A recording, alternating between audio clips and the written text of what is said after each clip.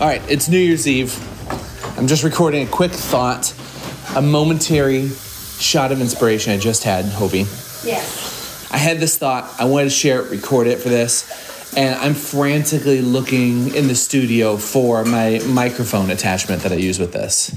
And I don't have it with me, but I'm just recording it and just right into my iPhone. Instead of using whatever I have right in front of me. So the thought is this. As we have traveled over the years, this past week, you and I have been reflecting on the travel that we did this last year, 6 countries. As we've been thinking about travel, especially as we've been thinking about travel over the past few years, we've realized that the true joy of travel is actually split into 3 separate parts. One's the joy of anticipation once you book a trip. And then the second one is the joy of being present in the moment, actually on the trip. The third is the reflection, the nostalgia, remembering it. So as I'm thinking about this next year, my thought was January 1st, everybody's got these fucking annoying as it's like annoying as hell how many people have, here's what you should do for your New Year's resolution.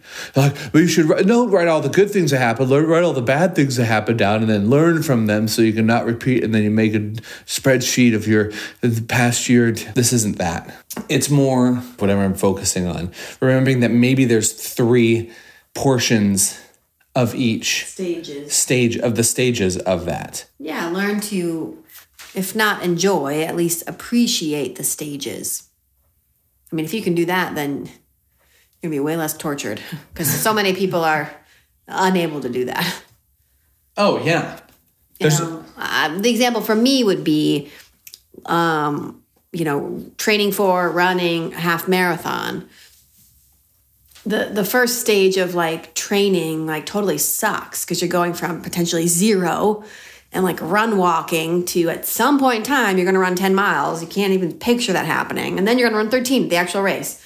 So being able to appreciate both what your body can do, what you can teach your body to do in that training piece. Obviously, loving the race itself, and then afterwards, sort of that looking back and feeling really proud, and then maybe forgetting the struggle and wanting to do another one. That's an example that I would have too. That I think separate stages, and if you can love or appreciate or enjoy or see value in each one, it's just going to make you a more well-rounded person. Yeah, I like that. No self-help bullshit. No, here's what a New Year's resolution is looking like or should look like for us, but just the trying to bring in more enjoyment of each daily stage in whatever we're doing.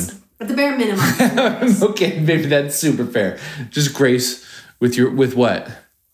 With the process, yourself? Yeah, the process is all there is. If you're being present. Yeah. The race day, the gig, that's all future. All you have is what's right in front of you. And actually, when possible, enjoy it. Now, this is all goes to hell when you start talking about things like grief or serious shit in life. Yeah, this doesn't apply to everything. No shit. Yeah.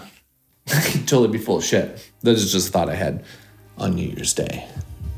May not be useful, but I mean this recording, literally. Delete.